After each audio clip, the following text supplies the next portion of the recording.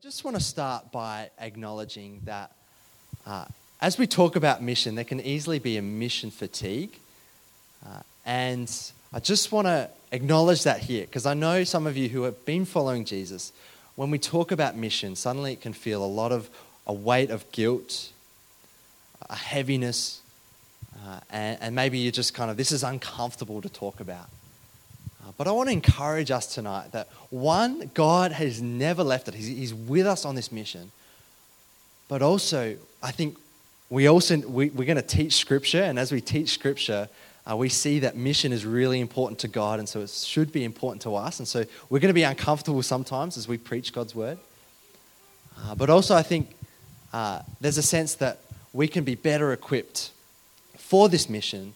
And the first thing is, as Jens Voigt, he has his eyes on the yellow jersey. If we have our eyes on the prize, what it's all about, we're going to be able to get through this fatigue. So as I said, we're in 1 Corinthians.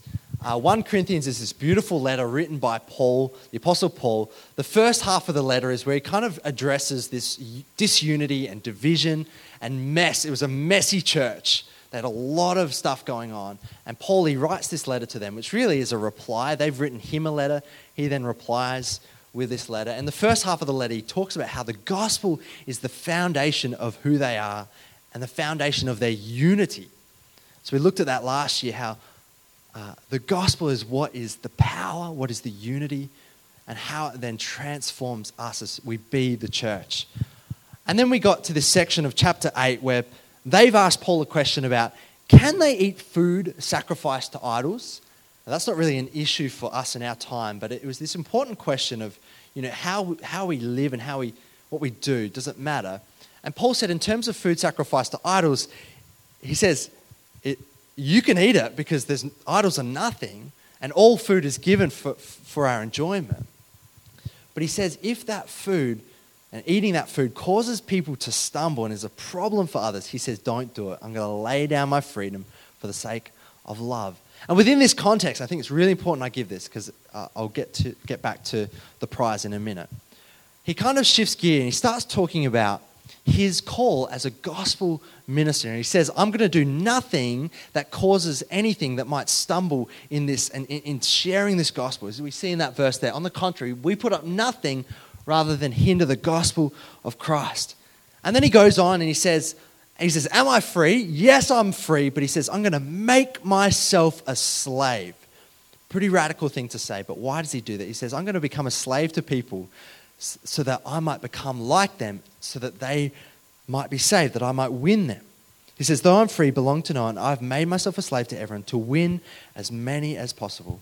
I've become all things to all people by all possible means that I might save some. There's an implication there that people are in need of saving. And he says what he's doing is that they might experience this salvation of God. And at the end of this section, this is all in context of Paul's argument. At the end in chapter 10, there's this famous verse that Christians often talk about. Whatever you do, whether you eat or drink, and this is in context of them eating food sacrifices to idols. He says, whether you eat or drink, we do it all for the glory of God. But I want you to notice the next verse. He says, do not cause anyone to stumble, whether Jews, Greeks, or the church of God. An implication there that there are Jews and Greeks that they're mingling with that aren't part of the church, that need the good news.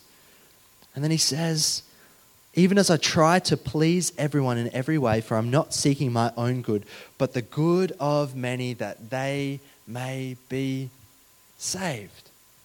So this is the context of where Paul we're going to read the passage for tonight. This is the context that we need to see. Is actually part of our identity of the church. Paul's heart, and by extension, our heart, is that we want to see people come to know this great, amazing, incredible news of Jesus. That they might be saved from their sin and death and the wrath of God upon them, God's judgment. There is this hope of salvation, though, and we want people to know it. We want people to know God's grace. And so that's why over the next 4 weeks, we're going to be looking at chapters 9 and 10 of 1 Corinthians. And I've called this series Mission-Minded, because I think this is the context of Paul's message here. is that we'd have this mission mind. And so tonight is about mission readiness. Next week, mission integrity, mission loyalty, and then mission posture. I'm really looking forward as we be stretched and grown and to be the people that God has called us to be on mission. So I'm going to pray for us now. I believe God's word is powerful and he wants to speak. It's the center of what we do. And so let me ask God to come and speak and give us clarity. Dear God, thank you so much for your word. And I pray, Father, that you would give us great clarity, that you would bring comfort, you would bring a revelation of who you are, but also pray, Lord, that you would transform us to be the people you want us to be, that if there's things in our lives that's not of you, if there's ways that we're living that is not in line with your will, I pray that your word would come and encourage and challenge us. I pray this in Jesus' name. Amen. So 1 Corinthians 9, verse 24 to 27, we heard it read before. Let me read that verse 24 again for you. Do you not know that in a race all the runners run, but only one gets the prize?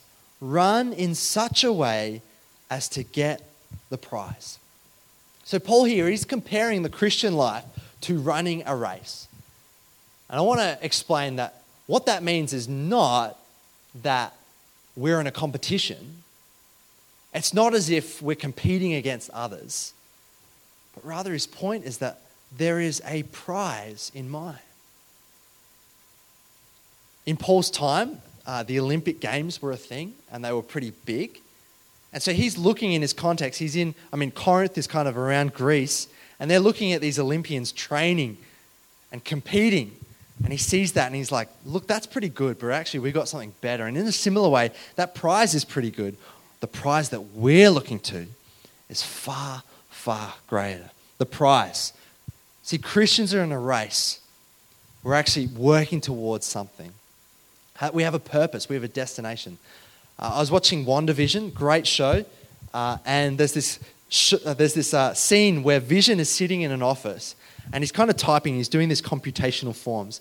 And he has this moment of kind of this existential crisis. He's like, what are we actually doing here in this office? And he kind of turns to his friend Norm and he says, Norm, what is the meaning of this work? He says, does our company make anything?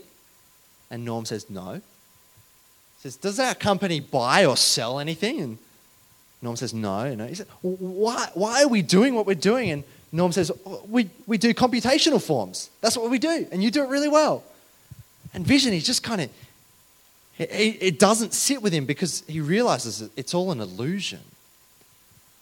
I think for the world, many of us are just living in this illusion of what is the meaning of our life? Is there any purpose? You see, for the Christian, we have a purpose. We're in a race. There's actually a destination, a prize that we're working towards. So the question then is, what is that prize? But I want to read to you Hebrews chapter 12, because when we talk about running a race, this is really helpful. Hebrews 12, therefore, since we are surrounded by such a great cloud of witnesses, let us throw off everything that hinders and the sin that so easily entangles, and let us run with perseverance the race marked out for us, fixing our eyes on Jesus, the pioneer, perfecter of our faith. For the joy set before him, he endured the cross, scorning its shame, and sat down at the right hand of the throne of God. Consider him who endured such opposition from sinners, so that you will not grow weary and lose heart. He says, let us run with perseverance, fixing our eyes on the prize, on Jesus. So what is the prize? Well, firstly, I want to say language is important. 1 Corinthians 9, verse 24 to 27 again. Let's read this. It says, run in such a way as to get the prize. See, the first thing that I want to tell you guys is that for those who believe in Jesus, we do not earn the prize. That is given to us. It's a gift of God. Ephesians 2 talks about you are dead in your sins. Nothing you can do about that. But God, in his rich mercy, he makes us alive with Christ and he seats us in the heavenly realms. So in some sense, we have attained that resurrection of the dead. That is ours. We are alive in Christ, the prize we can cling on to, and nothing can take that away. So we don't earn this prize, but he says we're actually called to run in such a way as to get the prize. And so to explain this, I think we should go to Philippians 3.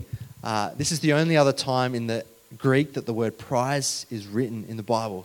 I think this gives some cool context. Philippians 3, Paul says, I want to know Christ, yes, to know the power of his resurrection and the participation in his suffering, becoming like him in his death, and so somehow attaining to the resurrection from the dead. Not that I have already obtained all this or have already arrived at my goal, but I press on to take hold of that for which Christ took hold of me. You see, Christ has taken hold of us. He's made us alive. But in some sense, we're still called to press on into him. We don't just sit on our bums. There's a sense that we're actually called to something. So brothers and sisters, I do not consider myself yet to have taken hold of it. But one thing I do, forgetting what is behind, straining toward what is ahead, I press on toward the goal to win the prize for which God has called me heavenward in Christ Jesus. This is the prize, is our heavenward call. That's where we're going. That's what we're looking towards. That's what we're living for, is that we might be transformed by God to be this new resurrected person. So is that what the prize is? Jesus and the resurrection. I think so.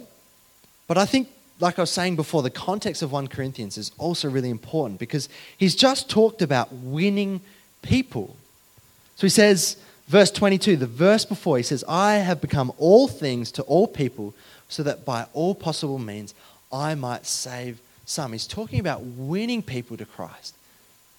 And so I want to make an argument that the prize, yes, is our inheritance in heaven, this heavenward resurrection of Christ.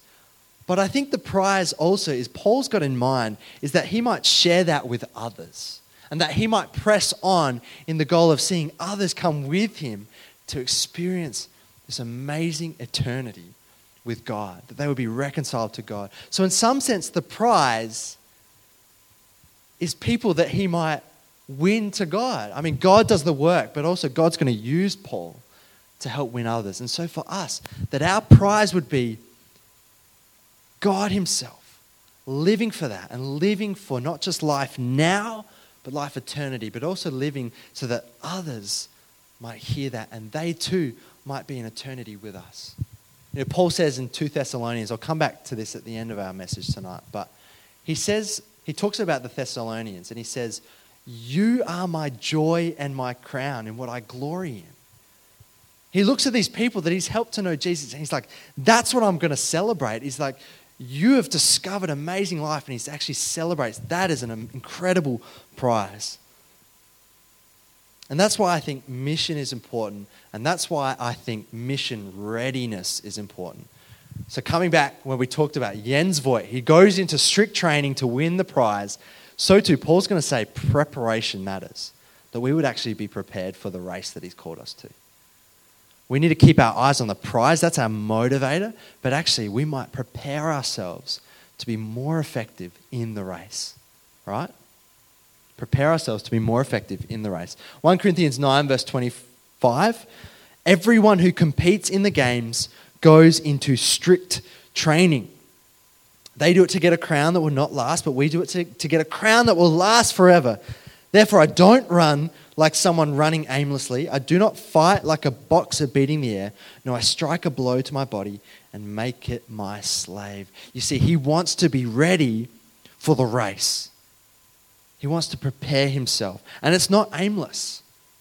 I love that picture of just a boxer kind of beating the air. It's just kind of useless. It's like if Jens Voigt was to do hundreds and hundreds and hundreds of push-ups when he's actually in a bike race.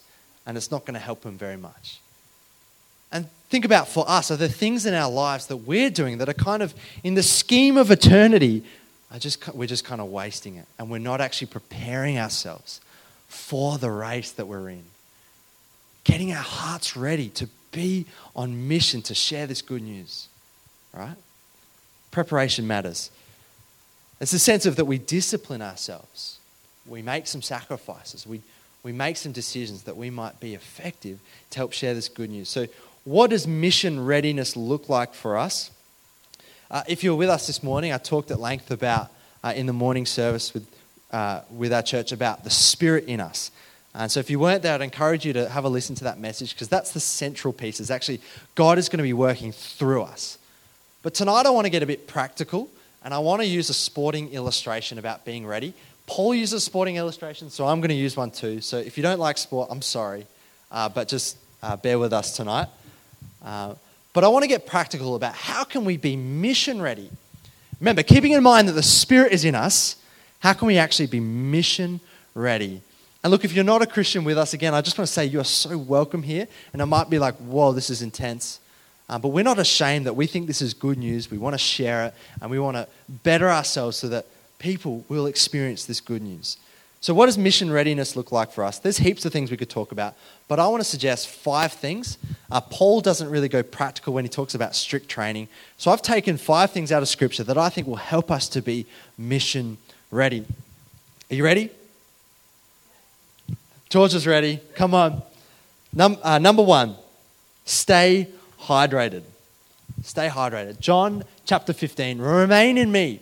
This is Jesus speaking. Remain in me as I also remain in you. No branch can bear fruit by itself. It must remain in the vine. Neither can you bear fruit unless you remain in me. I am the vine, you are the branches. If you remain in me and I in you, you will bear much fruit. Apart from me, you can do nothing. So my first point about being mission ready is we need to be drawing life from the vine. And if you're not connected to God, if you're not close to God, if you're not hydrating yourself with prayer and His Word, we're not going to be effective in the mission. We're going to be powerless in the mission. Jesus says, you can do nothing. And so that's the first point. Stay hydrated. Stay hydrated. Stay connected. Stay close to God. And I think we'll be in a better place to be ready. Number 2, put yourself in a position to be a threat or to make a difference. I used to play footy in high school, and I was the fullback. And if I was to sit in the goal square for the whole game and the full forward just ran off, I would not be able to make a difference in the game. But actually, I needed to position myself to be effective. And I think that's a good illustration for what Paul says in 1 Corinthians 9:22. I have become all things to all people, that by all possible means I might save some. So I want to ask yourself, what sort of position are you in to make a difference in the mission? Maybe thinking about where you spend your time, where you sit at lunch, where you go when you have free time, what sort of activities that you do outside of work. Do you ever think about placing yourself in a context that you might be able to be a blessing and a witness to those around you? Right?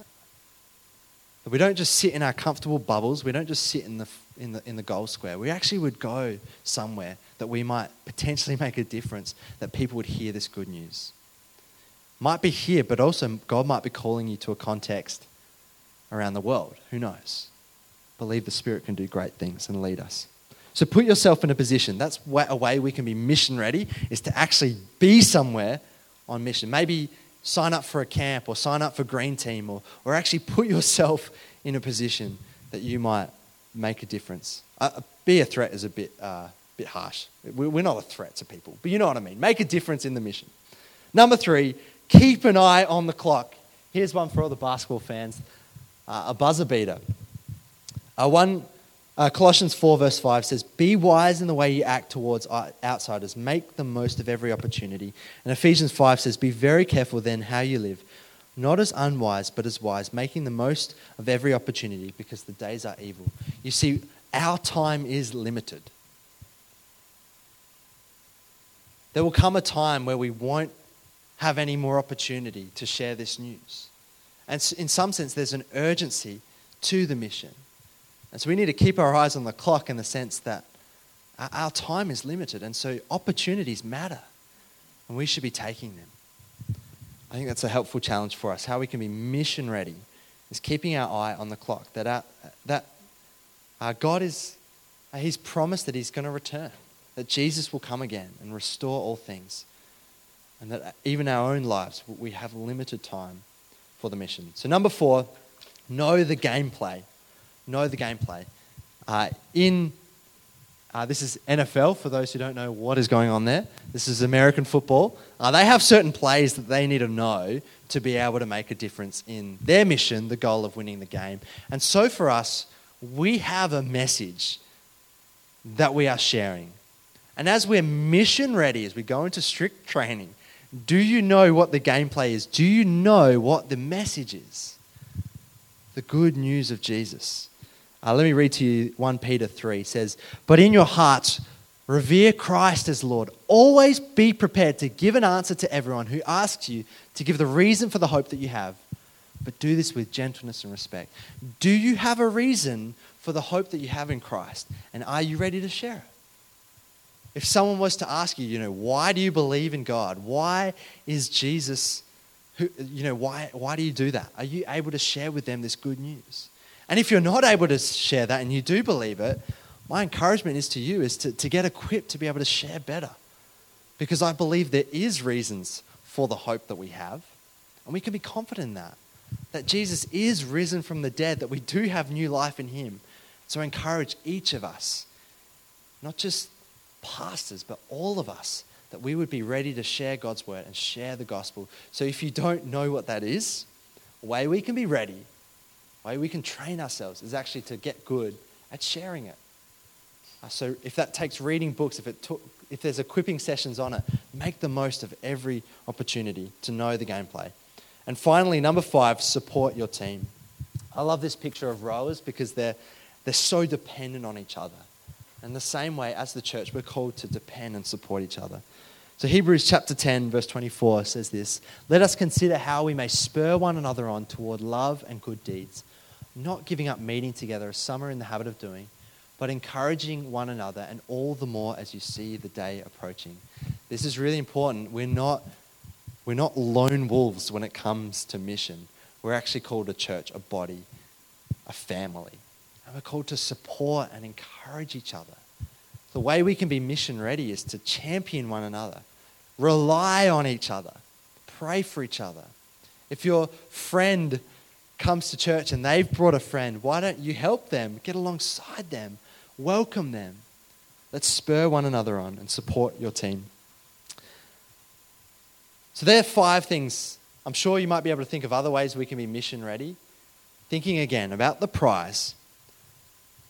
We're running in such a way as to win the prize. Paul says he goes into strict training preparation. I wonder, out of those 5 things, which ones are you good at? Which ones maybe you struggle in?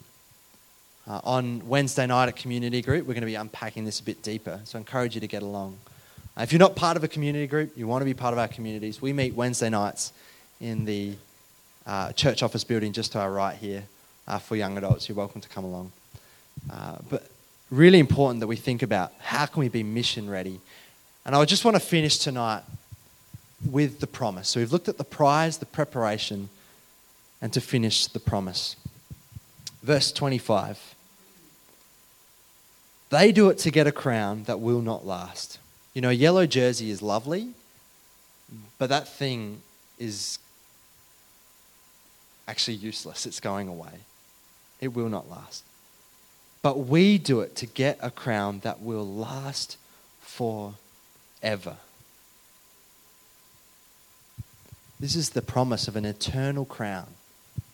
If you think about precious metals, maybe you're wearing some kind of jewelry, or think about those precious, like gold or metal.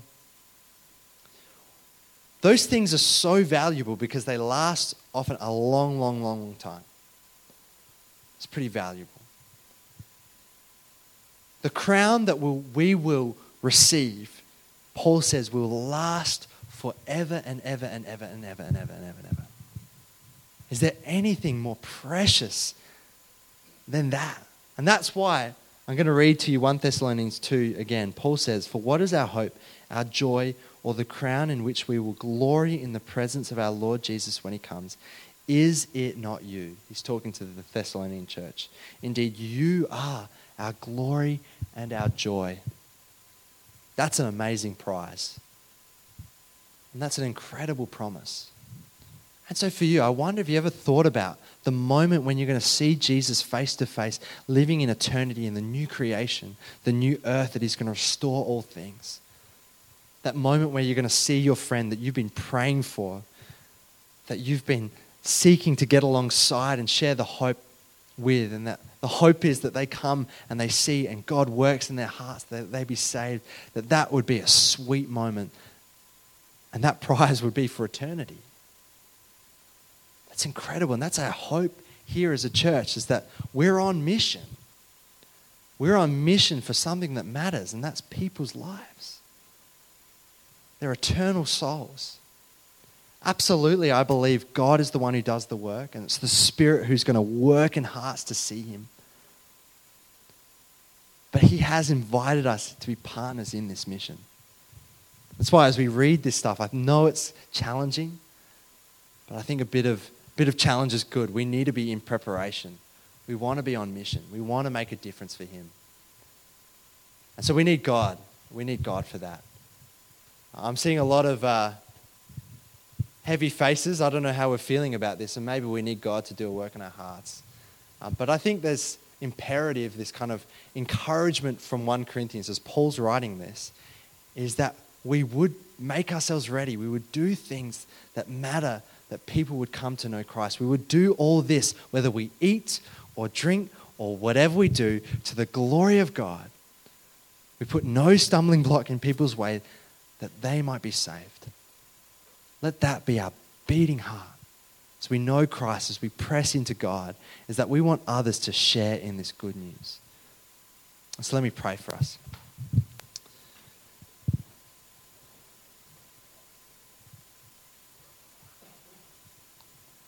Father God, we thank you so much for everything that you have done for us. Lord, we know that our lives don't measure up to your holiness, to your goodness. And we have sinned and we have shamed you, and yet you are so rich in mercy to love us and to die for us that we can come near to you. I thank you that that is secure and that's forever. But I know, Lord, as Paul's just reminded, we don't want to be running this race aimlessly. We don't want our lives to just fade away into nothing. We want it to have purpose. We want it to count for something. And I just pray for each one of these guys here and the burdens that they might be carrying. I pray for your confidence to fill their heart now. I pray, Lord, that you would give them a vision of eternity, a vision of what this is all about, that there is purpose, that there is a greater meaning, that, Lord, you are doing a great work in reconciling all things to yourself, that we are not left alone, but that there is hope, that there is peace, that there is love, that there is joy to be had. So, Lord, would that overflow from our hearts? Help us, Lord. Wake us up. Would we not just go through the motions, punch the air aimlessly? Help us, Lord Jesus, to be prepared and to be willing to be on mission for what you've called us to. Lord, that many might be saved. We know many of us around us. We just bring to heart those that we know who need this saving. And God, you are so rich in mercy and you long to save them. We invite you, Lord, say, use us. Use us that you might save some. God, we know that we may feel insignificant and powerless, but we believe, God, you're going to fill us with your Spirit. You're going to use us, and that your word is powerful and never returns void. So God, help us this week to make ourselves ready, to do that discipline, to go into strict training, to do what matters, to make something of our lives for you, Lord. And in all of that, Lord, to have humility when we fail, humility when we succeed. We're just dependent upon you, Lord. We lay our lives down at you, and we're going to press on, fixing our eyes on you. We're going to lay aside all the sin that entangles us, Lord.